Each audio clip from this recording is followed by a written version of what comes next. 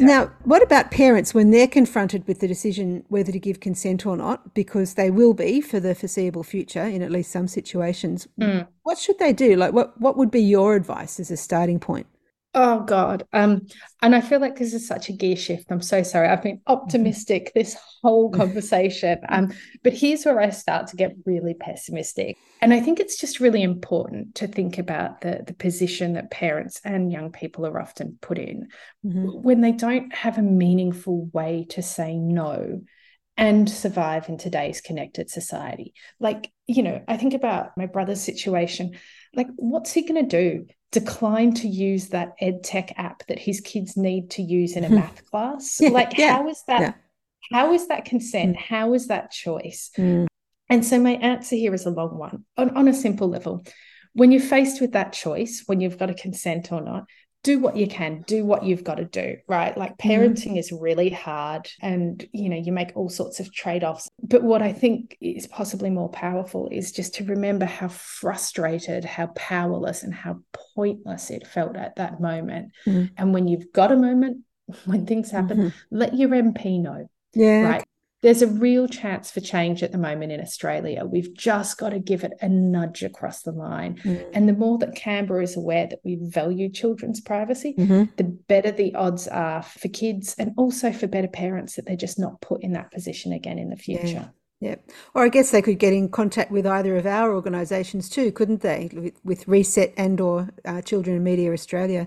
Let us know they're out there, get across what we're doing and let us know that they're supporting it. That'd be a nice step to take too, wouldn't it?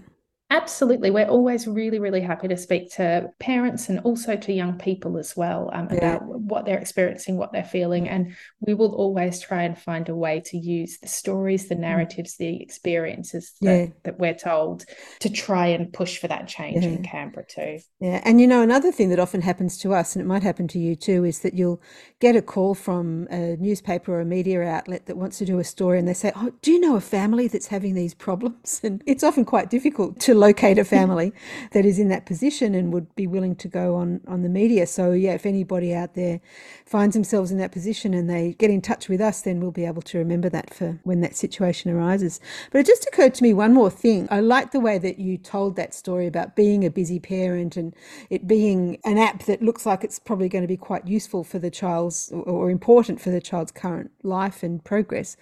And so you have to do it. But then I think maybe often later on you get a chance to go back and look at the settings. And sometimes the default settings for these things are Mm. very, privacy depleting.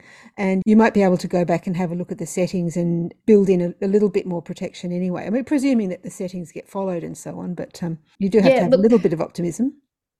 Absolutely. If you do have time, changing the settings on apps can work. The Mm, other thing that can be astronomically useful is just installing ad blockers and right. privacy blockers. Sure. Yeah. So you can install little pieces of software on your child's phone or on your child's laptop or tablet, whatever they're using, Mm, that blocks cookies, that blocks a lot of this data collection yeah. automatically. So there are some technical things you Hmm. can do to sort of minimize how much data Hmm. is flowing. But I think at the end of the day, I just think the way we've let the digital world grow and become just creates such a profound trade off between privacy and right to access Hmm. that we're skirting around the edges of what we as individuals can control. But you're absolutely right. Like, even though we've got limited control, control what you can. Hmm. Yeah. Good. Well, we can get them coming and going, can't we? Yes, for beat sure. beat them at their own game.